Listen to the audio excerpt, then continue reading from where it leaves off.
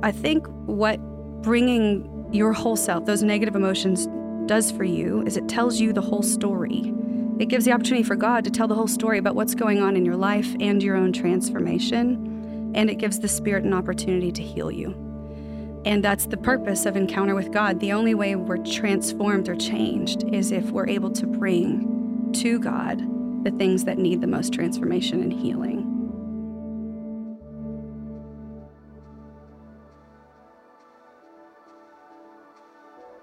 You're listening to the Rule of Life podcast by Practicing the Way. In each season, we explore an ancient practice from the way of Jesus and its relevance for the modern era. This is Season 4, Solitude.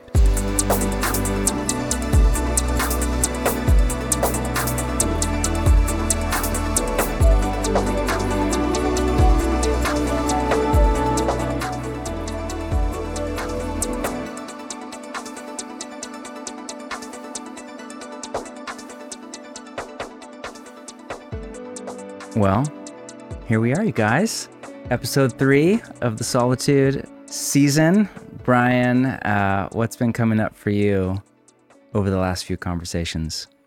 Yeah, one of the things I remembered is someone was sharing, I think it was you, Bethany, and you reminded me of this moment I was desperately just in nature, trying not to be distracted. Maybe it was you had this conversation. And I heard the birds, and I heard all these external outdoor noises, and I was reminded of this bitter control that I had, these people are just distracting me.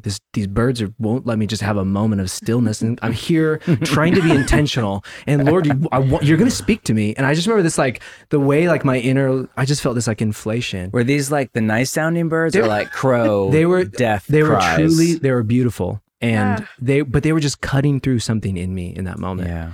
And it was just a few minutes. I was really I was tuned into them too much.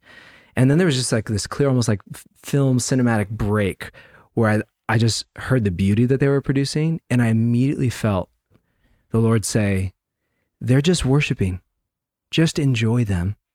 And then this is maybe more personal, but I have been in this really struggled relationship with my oldest at the time, who's little. She's just consistently bothering me, is this feeling I had. She would always interrupt me, and I kept having to correct her. And I felt the Lord very gently say to me, she's just doing what I've asked her to be, which is just full of wonder. Mm-hmm. And I had this moment of she's just worshiping. Wow. She's just trying to get your attention. And I just had this moment of realization that I'm so busy so frequently. These birds are just doing what they're made to do. My daughter was just doing what she's made to do. And I'm so living up here that I miss it for bothering me as opposed to just enjoyment. And one of you said it last time about noise. And I just remembered that. It was a few years ago. And I need to come back to that because I love that just a few minutes in that space of nature produced that kind of freedom in me. Mm-hmm. And it changed my relationship with my daughter immediately. It was so sweet. I think that's such a good example of what happens in solitude. A, because it's a sign that you were not in control of the experience. Yeah. What was happening was not what you wanted. Yeah. And B, John's line last week of, I had a thought. Yeah. This thought, or what it was, this thought came to me. It came solitude, to me. That's great, about the pelicans or whatever. This thought came to me. Yeah. And that's so often what happens in solitude. You go in, you don't control it. Yeah. But yet a thought comes, or a feeling comes, or desire comes, or an insight, or whatever.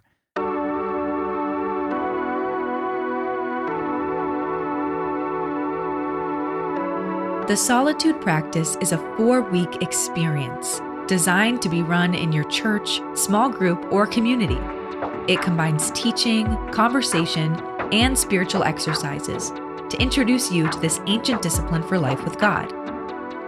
If you come on the Solitude Practice, you will not just learn about solitude, you will learn how to practice solitude. The end goal is to integrate solitude more richly into your rule of life, so that you can arrange your life around God. The Solitude Practice is completely free, thanks to the generosity of our friends in the circle. Available now at practicingtheway.org. Bethany, we wanted to turn the microphone around, so to speak, and let you kind of hold most of this conversation because I used this line, I think, in episode 1 from Henry Nouwen, where he writes, in The Way of the Heart, solitude is not a private therapeutic place. Yeah. It is the place of encounter where the old self dies and the new self is born. And that's a kind of an abbreviation of a longer quote. But so we kind of built the practice around these 3 encounters that we often experience when we go into solitude and silence and stillness. That's an encounter with ourselves, an encounter with our enemy, and an encounter with our God. And so I thought it would be, there's no one I would rather talk to more about that first one, an encounter with ourselves, than you, Bethany. I think, you said something recently in a teaching I was sitting under where you were speaking about how awareness is such a key part of the spiritual life and so much of a function of the practices to cultivate awareness of your interiority, and from there, all that's outside of us as well. And I found that to be really true and really profound. I always joke you're the best pastor I know. And what I mean by that, there's different types of... It's not really a joke, right? It's not really a joke at all. I think what I mean by that is you have an uncanny ability to read other people's inner lives, not in a creepy way. And that has to come out of your ability to read your own inner life, which is really a discipline of awareness. And obviously that's a key function of solitude, is to grow in your awareness of all things, God and of yourself. And those two things, rise and fall together, all the saints and sages say. But I think, I'm thinking here of Jude's, my greatest fear in life is to be alone, the terror that people feel of solitude. I think rightly intuit, and why people fear solitude is because we have to encounter ourselves. Yeah. And, I've had this experience, especially early on in the practice, where I would go into it just expecting I'm going to feel closer to God and I'm going to feel at peace and happy, like away from the stress of life, and no to-do list and no phone and no people to agitate me or get in a fight with, or just me and God. And then you go in and often it's like out of the frying pan into the fire. Yeah. And Thomas Keating has that brilliant insight in The Human Condition where he writes that often when we come to quiet before God, which is what happens in so many of the practices, not just solitude, the first thing that happens is what he calls the unloading of the unconscious, which I think is his sophisticated way of saying all the stuff that we push down in the busyness of life, and we run away from, and we self-medicate with our cultural narcotic of choice. When you go into solitude, true solitude, where there's no distraction, no props, nothing to distract you from yourself or from your God, it's like all that stuff that we push down just starts to come up. Yeah. And then we start to feel all sorts of things that we would often rather not feel. So I would love to have you, is that a me and Thomas Keating, we're wacko thing? Or does that resonate at all? At least I'm in good company, right? Yeah. But does that resonate with your experience of solitude at all? Yeah, 1,000%. I was just thinking when you were saying that, I thought, that's a short-lived experience when you're thinking, I'm going to go into solitude and encounter me, where you're feeling like this is going to be blissful, or even encounter God in this way that I have ordered it to be in my mind. But that is very quickly flipped on its head, because I think and John spoke to this so beautifully too earlier, but when you enter into that space, stripped down of what just like you said, of what you normally use and even subconsciously use to comfort yourself, to hide from yourself or to hide from God, or to dilute. I know that's a strong word, but to dilute the reality of your pain or your experience of life at the time. When those things come before God, into God's presence, none of it can be hidden. Yeah. So yes, the chaos of the chaos of the shock of what actually is there begins to emerge. But then also the chaos of I cannot control this. This is real. This is before me. This is around me. And I think for anyone doing this, that is a natural byproduct. Earlier I was thinking about the line of wherever you go, there you are. Yeah. It's like, I know we say it a lot, but It's true It's in this true. space We're of like solitude. trying to run from ourselves constantly. Yeah. Yes. And when you enter into solitude, Stop running. you are there. Yeah. You are there. You are there. And so there's this reality to that is, I believe, meant to be disruptive for the purpose of transformation, but doesn't feel that way when we begin the journey.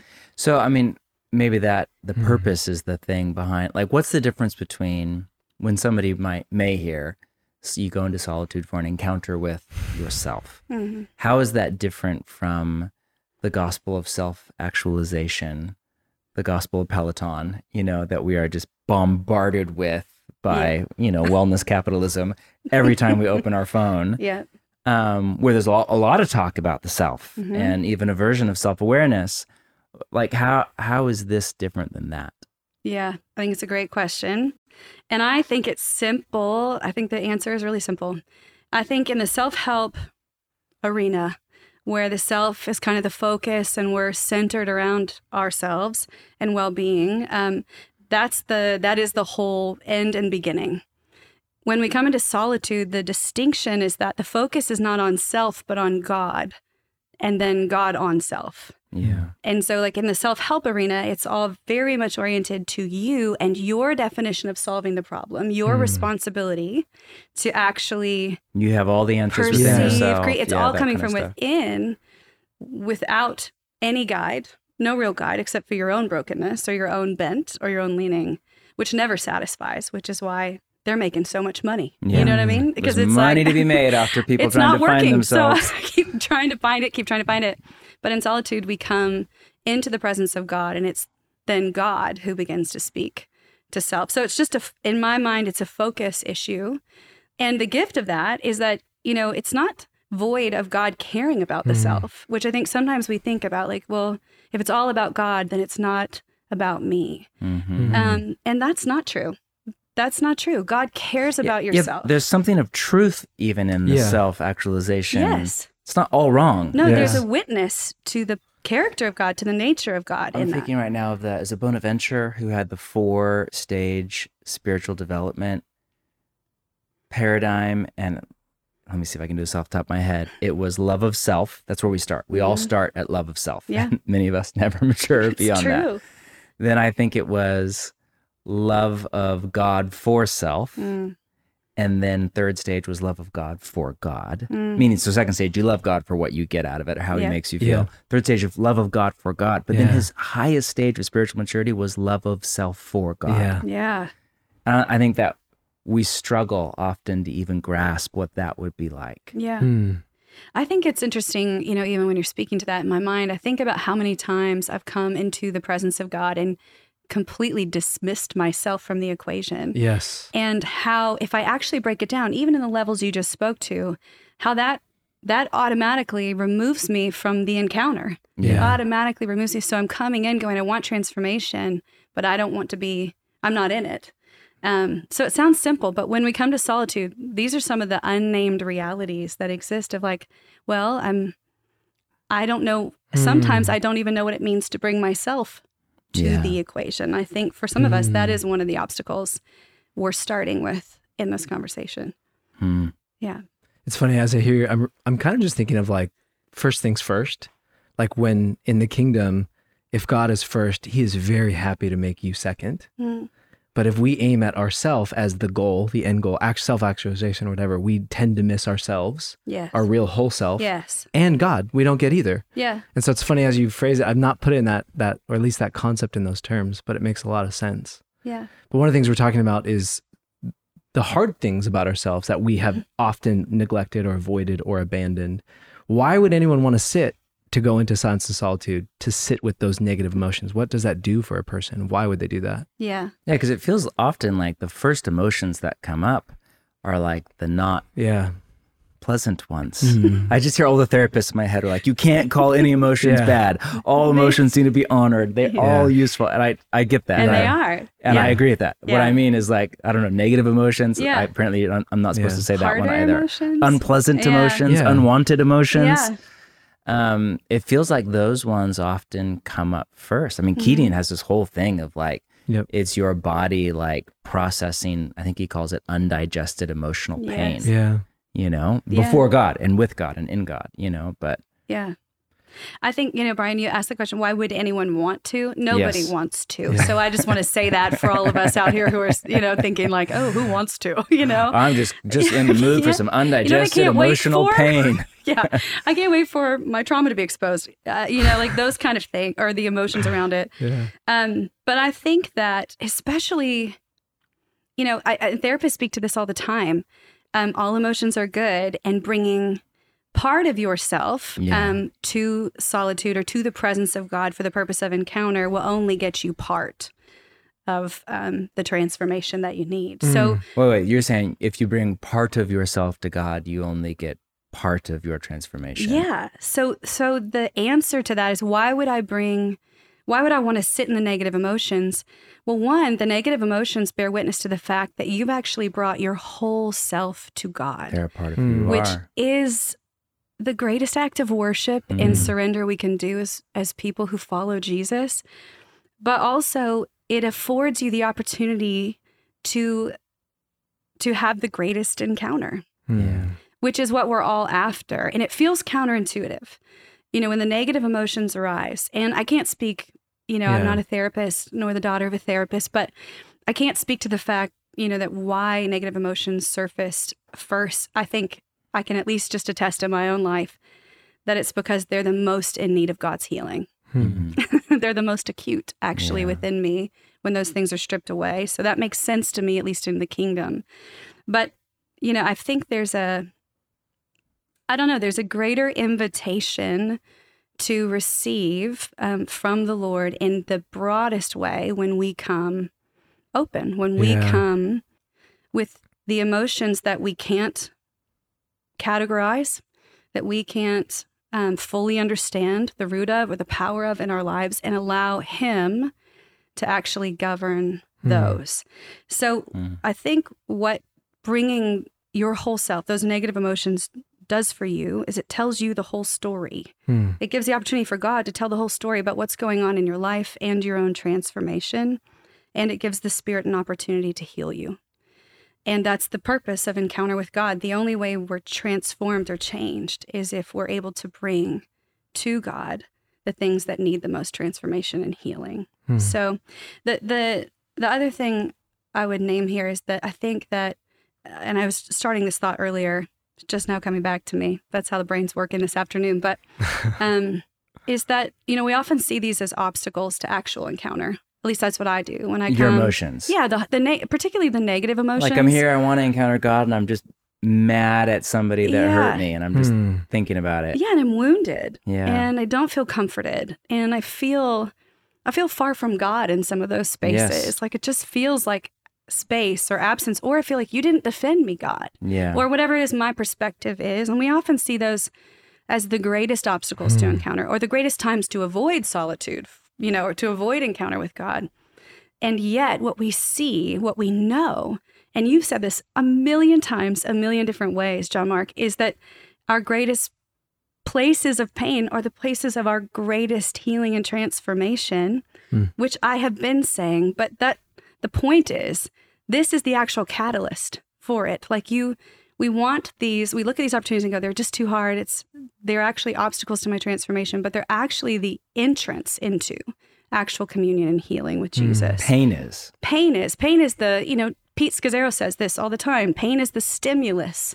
It's the quantifier of the fact that something needs to be healed. Something, in other words, needs God's attention. And something outside of you, outside of how you can perceive it, needs to happen in order for you to receive freedom from that. So rather reality. than running away from it, we need to run through the pathway of it. Towards it. Yeah. So, to God. Pain usually wants to push you outward. It wants to push you up and out. I don't know why I just sounded like I was on the side of a cotton field right there, but it pushes you up and out, usually because you want to run. From the South. Yes. It's just in you. You want to run from it. But the invitation in a space like solitude, especially in the presence of God, is to go inward and downward. Yeah. That's the invitation, is to actually stay with it long enough to let God bring you to a place where there's a deeper or different understanding. Hey, my name is Zach Camp. I live in Cleveland, Tennessee, and the stage of life I find myself in would be young professional. I recently graduated with a Master of Arts in Theological Studies and then went back into an event marketing company based here in Chattanooga, Tennessee. A job I had quit twice already, so third time's the charm. But getting my master's, working in marketing, having a quarter-life crisis, and going through what St. John of the Cross calls a dark night of the soul in the past couple of years, it was the practice of solitude that really helped me get through one of the hardest and most difficult seasons of my life. And now going back into a marketing industry, traveling every week, being in this industry that is nothing but fast-paced, the practice of solitude is something that I have to fight for, but it's well worth the fight because it gives me space to breathe, to cultivate my relationship with God and practice being in His presence. A practice that I then can carry into my everyday life and try to be a calming presence in the midst of chaotic situations, to hold and foster better friendships and community around me as the Holy Spirit fills me. And I really believe that it is the practice of solitude that helps make this possible. A question I just have to ask you, Bethany, and I don't know what you will say, but it seems to me, and I continue to think this more and more with each passing year, I just observe so much denial as a coping strategy for pain. Yeah.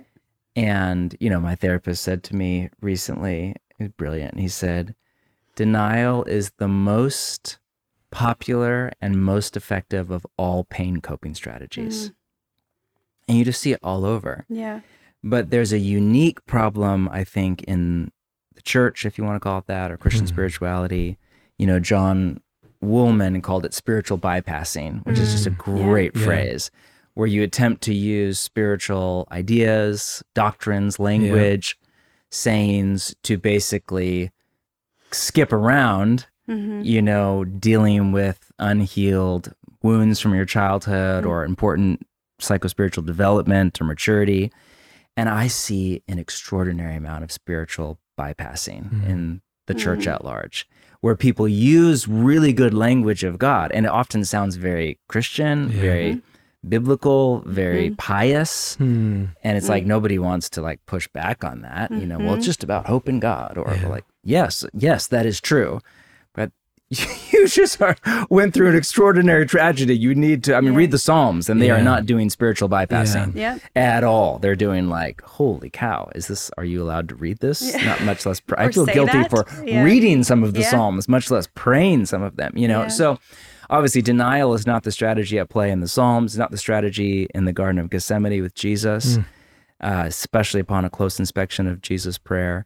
But I guess the question there is, I just see so many. I saw it the other day, somebody I was working with, wonderful person, lovely Jesus person, and a hopeful person by personality, but I could just watch this person talking themselves out of their pain. Well, it's really nothing compared to whatever. And I have these good things in my life. And it's like, who wants to I don't want to critique that and be like, yeah, you do, but actually, you should be sad right now. This is bad. But I'm watching like good kind of Christian behaviors of gratitude and hopefulness, but they're actually masking, man, there's a real pain here that you need to attend to, not to wallow in your pain, but so that Jesus can do the work of healing. So the question embedded in that little rant is like, what do you say at a pastoral level to people that would rather utilize spiritual bypassing or denial or Christian language rather than use their pain as a portal to God?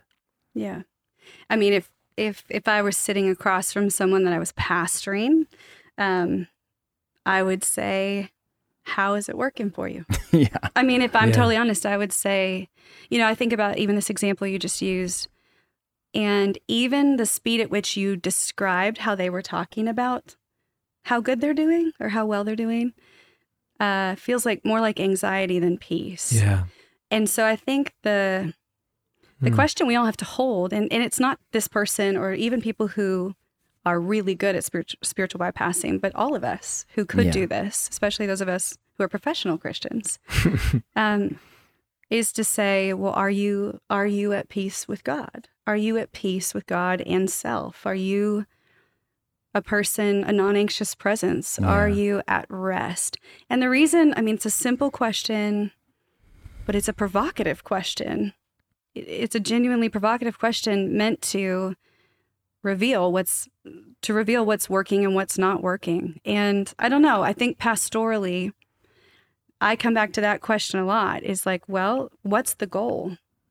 If the goal is to like manage or mitigate right now, you're doing it. If it's pain management, and that's an effective strategy. And doing it in the name of Jesus. And sometimes, very rarely, and again, I'm not a therapist, sometimes people need to wait a moment before going deeper, or they need other people to go with them. There is room for that for sure in this space.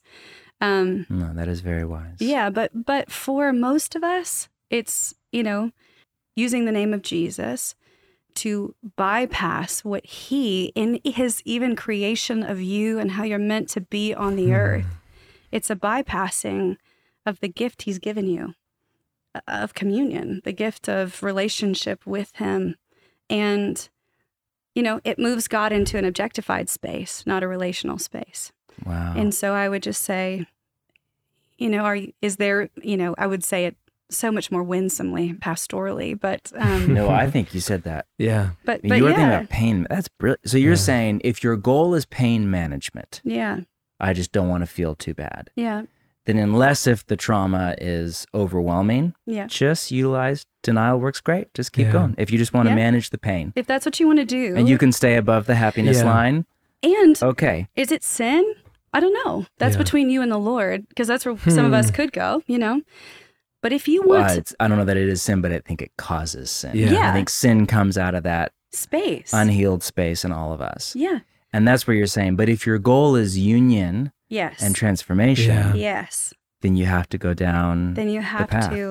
You have to relate to the being who created you. And you have to relate who you actually are, all that you actually are, not your ego, not who you want to be or wish you were, but you. Yes.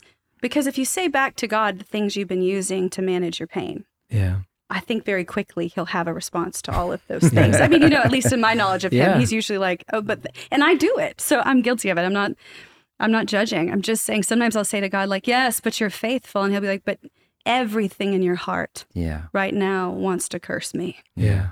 So either I can stay, and he is faithful, and there's truth in what I'm speaking out. But the relational aspect is he's saying, I want you to tell me what you actually think, and I will lead you to the place where you will know my faithfulness. But that's very different than just naming pain something, management, speaking that. Yeah. I mean, when I don't do it much, but when I give spiritual direction, one of my favorite questions to start with is just, where does it hurt? And I think because I've been so deeply influenced by much older view of the atonement, of just the healing of the soul, and all based on lots of things, but in particular Jesus. It's not the healthy you have need of a doctor, but the sick, and he calls himself the physician and likens sin to like a disease of the soul, and all the ancient Christians called Jesus the doctor of the soul. Keating calls him the divine therapist, which is a little Keating-ish, but it's still beautiful. Yeah. But the doctor of the soul. So, I mean, I imagine, what if you wanted a relationship with a doctor and you came in and you're super sick, but he's like, hey, I want to help you. I want to heal you. Where does it hurt? You're like, no, I'm okay. Other people have it way worse. Let's just go That's walking. Exactly it. Yep. You're like, well, okay, but you're dying and I'm a doctor, and you're missing union and transformation. If you're like, I don't need to go see the doctor, I'm okay. Yeah. Rather than saying, I'm not okay, I need to go see the doctor. Yeah. And you don't know the realities, when you're sick, you don't even remember always how it feels to be well. Yes. We get so used to being sick. So used to it. So the same concept to me transfer. It's like, at some point you will become numb to the reality of the gift of healing, the gift of being healed and brought deeper in. And that's what's at stake when it comes to that. Yeah.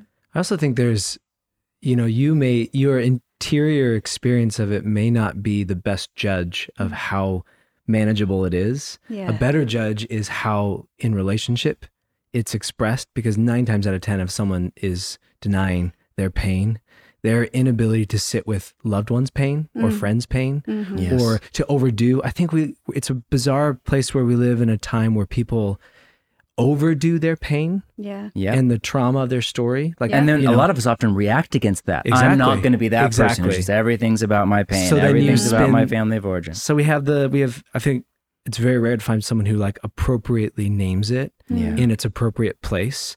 No, the Lord is bigger. No, like, absolutely, it will not over. I am bigger than my emotions. I am bigger, right? That Laird has that great image of you being the mountain and your anxiety being the weather that passes over you. as you Yes. sit. Love it's a that. beautiful image. I think anxiety actually keeps a lot of people from that space because it's not even the pain that they're unaware of. It's the anxiety that they feel that is so embodied. They're afraid of it getting heightened, Afraid or of feeling triggered. that. Yeah. Yeah. And So much of our decision making is just trying to Mitigating it, avoid yeah. feelings we don't want. yeah. Yes.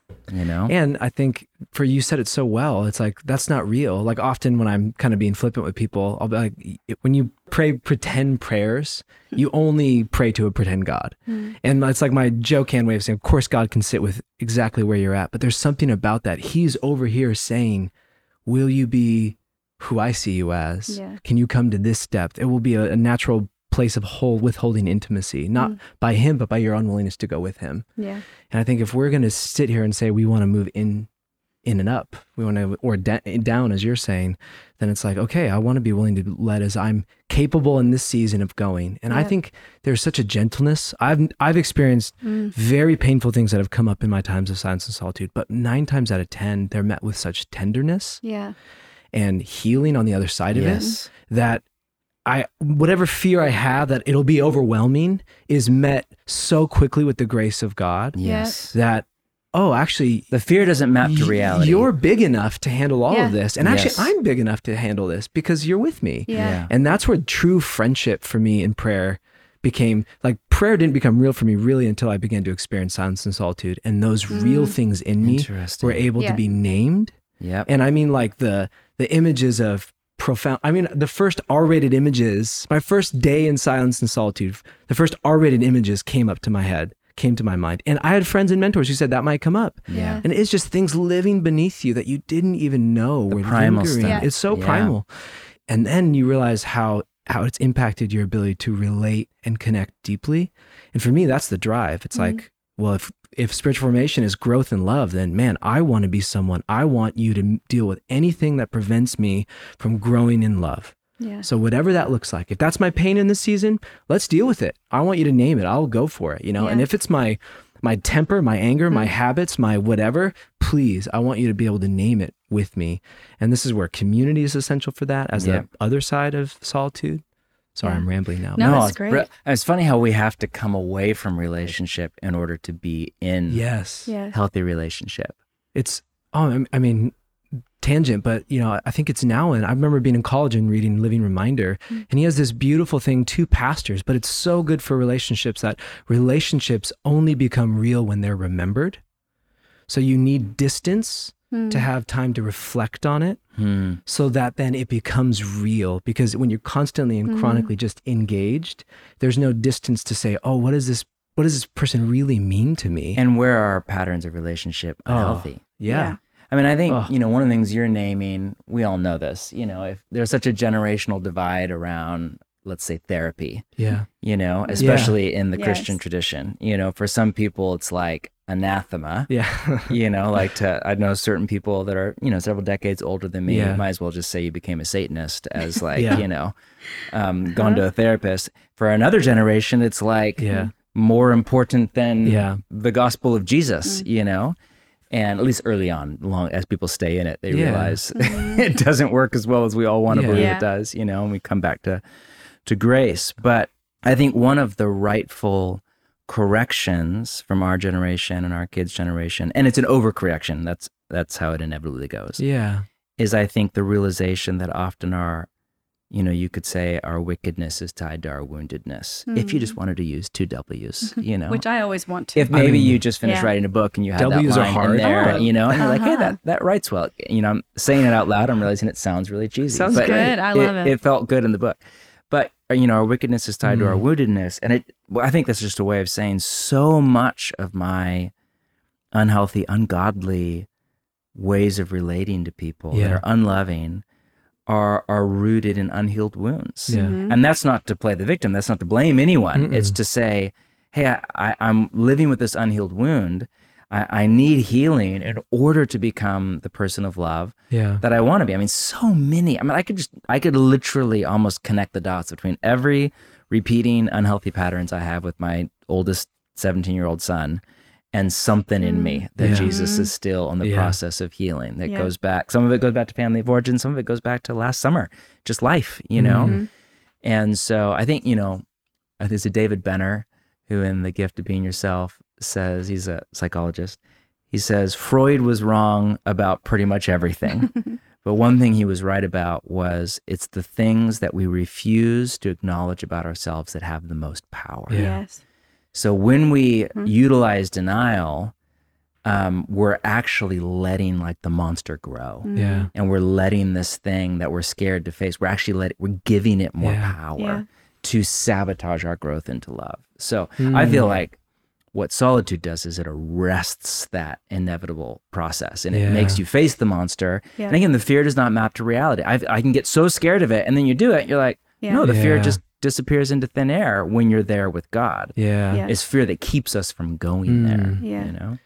I think too, to your point, like both of your points actually, I just keep thinking about how even in this space of entering in, how you experience the kindness of Jesus, I think in a way that you don't often, even in the other disciplines, get to experience him because you have to yield control. So he's leading you in a different way. But even beyond that, even as we're even thinking about, the immenseness sometimes of how our wounds or pain or whatever it is that we're carrying is impacting us and the relationships around us. What I have found to be so true in this experience, even when I'm like, God, it just feels like impossible that you could touch this and it would be better and I would leave here changed, is that God is able, if I'm able to bring my whole self to him, he is in this space of solitude, able to lead me to places I could never go. Yeah. Which then affords me the liberty and relationship to other people to go to places I would never go or be able to go. Wow. So I think it's important to name, even as we're talking about this, he will welcome you. He's a hospitable God who cares for us and knows how to woo us into that place as we yield. But he also will take us to places far beyond what we could perceive or even know that we need in the space of solitude if we're willing. And then that byproduct continues. I mean, I don't know if we can use this language. That's the drug for me. I'm like, I've experienced that enough to know that. Yeah. This might sound like a really healing. silly question, but how do you define success? Yeah.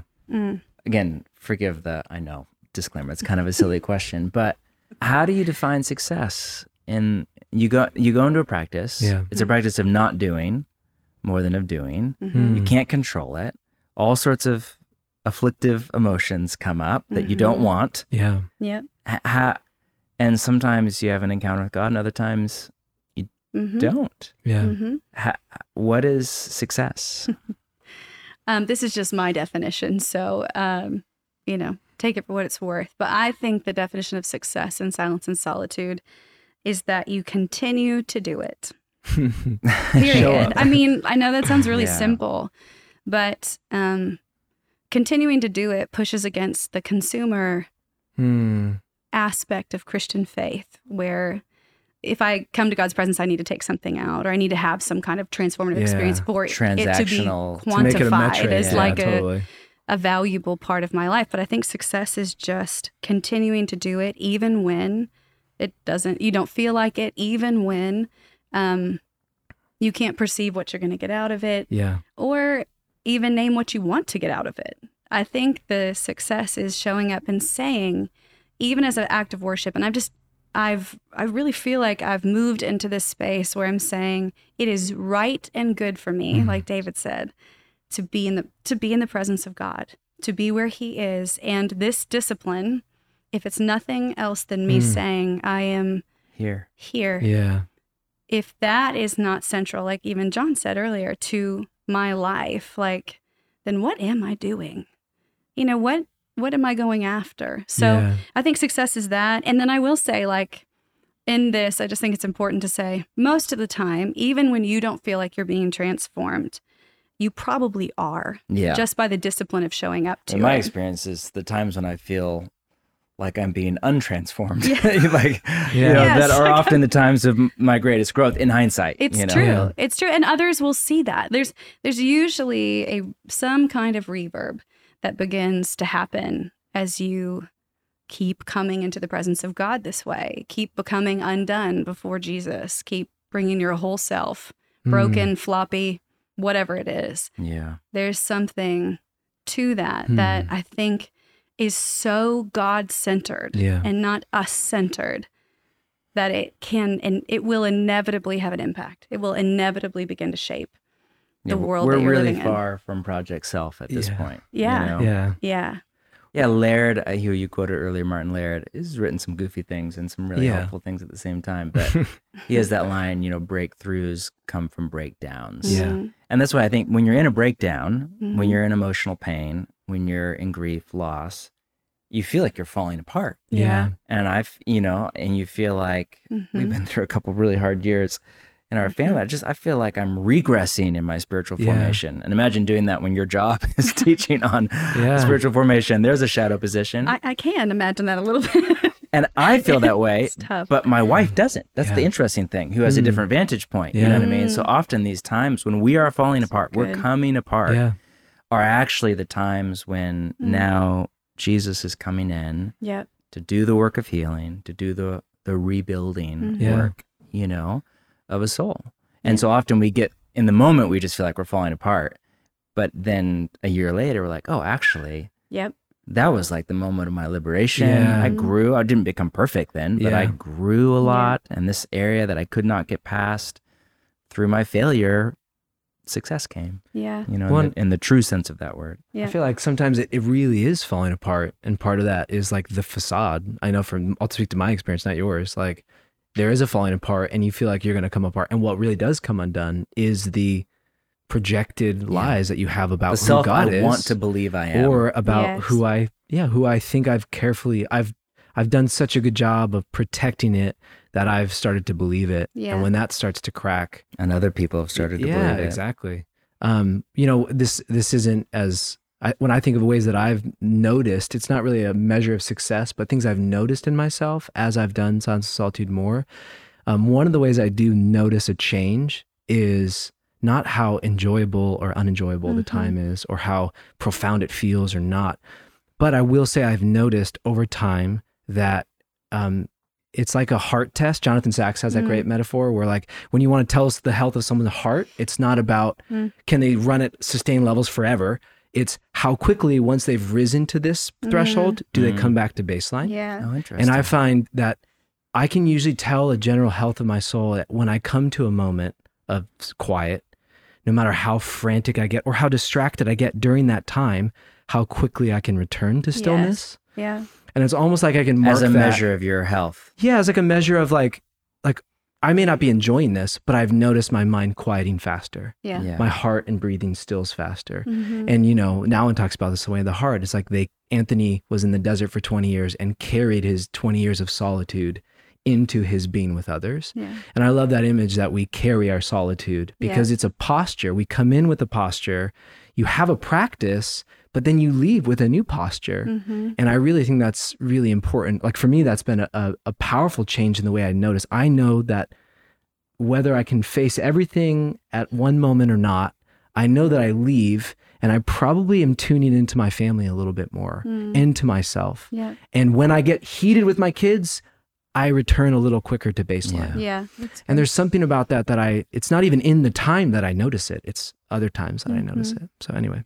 But it's such slow work, isn't it? Yeah, it's slow work. I mean, I wish you could just go do this 2 or 3 times and you're like, got it. I'm now Christian Zen. Yeah. Oh, yeah. But I'm mad at my kids all the time right now. This line, there's this line I love from Saint Seraphim, acquire inner peace and 1,000 souls around you shall be saved. Yeah. I meditate on this line a lot. Wait, say it one more time. Acquire inner peace and 1,000 souls around you will be saved. And That's powerful. some spiritual director gave that to me many years ago, and I feel it's part of what I'm to pray for my life. And which is hilarious if you know me, because I am like anxious to the core. I'm like the opposite of that. But that's a spiritual journey, huh? Like where vice becomes virtue, where your shadow becomes God's light in you. But it takes a long time. Anyway, I was just reading Father Jacques Philippe, and he has that quote in there, which I'd read a lot of times. I've read the book that it comes from. And then he gives the bio of the saint who said that. And he's like, yeah, he was 16 years a monk, then 16 years a hermit, and then it was like 16 years in a cave or something like that. And at the end, he acquired inner peace. Not with anyone. And I was like, wait, what? Can I just read the book? And, I think you can do it in 10, 10, and 10, John Mark. Totally That's easy. No problem. Let me shave off some time. Efficiency. We're Americans. We're all about efficiency. True. So, I mean, I just think the point there is just, it's beautiful. It's slow work. Yeah. Practicing the Way is a crowd-funded nonprofit made possible by The Circle, a group of people from all over the world who believe deeply in the work of spiritual formation and discipleship and give monthly to see formation integrated into the church at large. I'm Vanessa from Alabama, and I'm a part of this community. Practicing the Way has taught me the practical, concrete, and rhythmic ways to follow Jesus that has led to real transformation in my life. To join myself and others in the circle or to share a one-time gift, visit practicingtheway.org/give. Bethany, to close us out, what direction would you give for somebody who, we don't always go into solitude and feel pain. Sometimes we just come in, we just feel tired and we sleep. Sometimes we come in and just feel gratitude and joy and energy for God and dreams and desires in our hearts coming up and prayer. It's beautiful. And we hear the Spirit speaking so loudly. Yes. Yeah. It's amazing. Yes. Yeah. And again, we're not in control. Yeah. And that's beautiful. But for those that may have an intuition that, hey, I'm carrying pain in my body right now. Yeah. And I know that if I go into solitude and I stop running, that pain is going to catch up with me. If you were that hypothetical person that is all of us on a regular basis, what direction would you give? How would you hold silence before God and hold your pain before God in the silence? I think in my head, even as you were just asking that, I thought, oh, what is the most constructive, brilliant way to say that? But even as we've been talking in this time and just been holding this space with God here with us, I've been thinking so much about just the gift of being honest with God and the gift of even when I know pain, and I'm at that place today. I know I'm carrying pain in my body, and I know that when I go back to my hotel tonight, I have a meeting with God. I have a space that we need to enter into. The breath prayer I've been praying throughout this whole day is, I am in pain. And being able just to say that to God. Yeah. I can't unpack all of it. Yeah. And in fact, I've learned enough from solitude to know better than to do that, but to start very small with the most honest phrase I can begin with. And that gives me permission to come as I am. So I want to say something brilliant, and there's a lot of thoughts around this, but the first thing I would just say is be honest. And in that, there is a wonderful acknowledgement of your limits and your humanity. And sometimes we go, well, that's work for the sages like John Mark and Bryan to do. Yeah, nobody's thinking that, by the way. But nope. But it's not. And if you're like, well, I've never done that before, or I would just say, be as honest as you can in one sentence with God, and let that be your prayer as you enter in. And even if it is, let your pain be your prayer. Let your pain be your prayer. Even if it is, I am afraid. I am afraid of what this means. I really believe that's the starting point for so much of this, and so much of your submission and welcome to the presence of God to come and do and attend and care for you. Well, Bethany, thank you for your thoughts. And not that was not brilliant, but I don't think we need brilliance, because none of us are brilliant when we're in pain. We're all just in survival very mode. True. We need like, pray your pain. Okay, I can do that. Yeah. I'm just, sometimes it's the simple acts that just hold such extraordinary power. It's true. Just naming your pain before God, Mm-hmm. you know? And then again, we're just thrust before God's mercy. We can't fix our pain. We can't heal our pain. We can't deny our way out of our pain once it crosses a certain threshold. Yeah. But we can pray it. Yeah. You know, so thank you for that. I've learned so much from you, Bethany, over the years about noticing and naming all the emotions, you know, and not just as a way to feel better, but as a way to open to God in a greater way. So thank you all of you for listening. We're so grateful for you. Thanks to the Circle and your generosity to make this possible. If you want to find out more about the Solitude Practice or the work that's all tied to this, you can go to practicingtheway.org. But Bethany, would you just close in prayer? I'm just thinking of people listening right now as they're going about their day, and that pain is coming up even now. Yeah. You know, and there's like the pain suppression. Nope. They've got 5 more hours. Yeah. Would you just, maybe if you're listening, maybe just let it simmer to the surface. And let it just kind of hold it there before God gently. And Bethany, would you pray over us? So may you know Jesus deeply as you wait on him in silence and stillness and in solitude. And may you know the gift of his bigness in light of your limits, your fragile humanity. And may you welcome more and more the gift of your true self, whole and alive in the presence of God, being transformed into his likeness for his glory. Amen.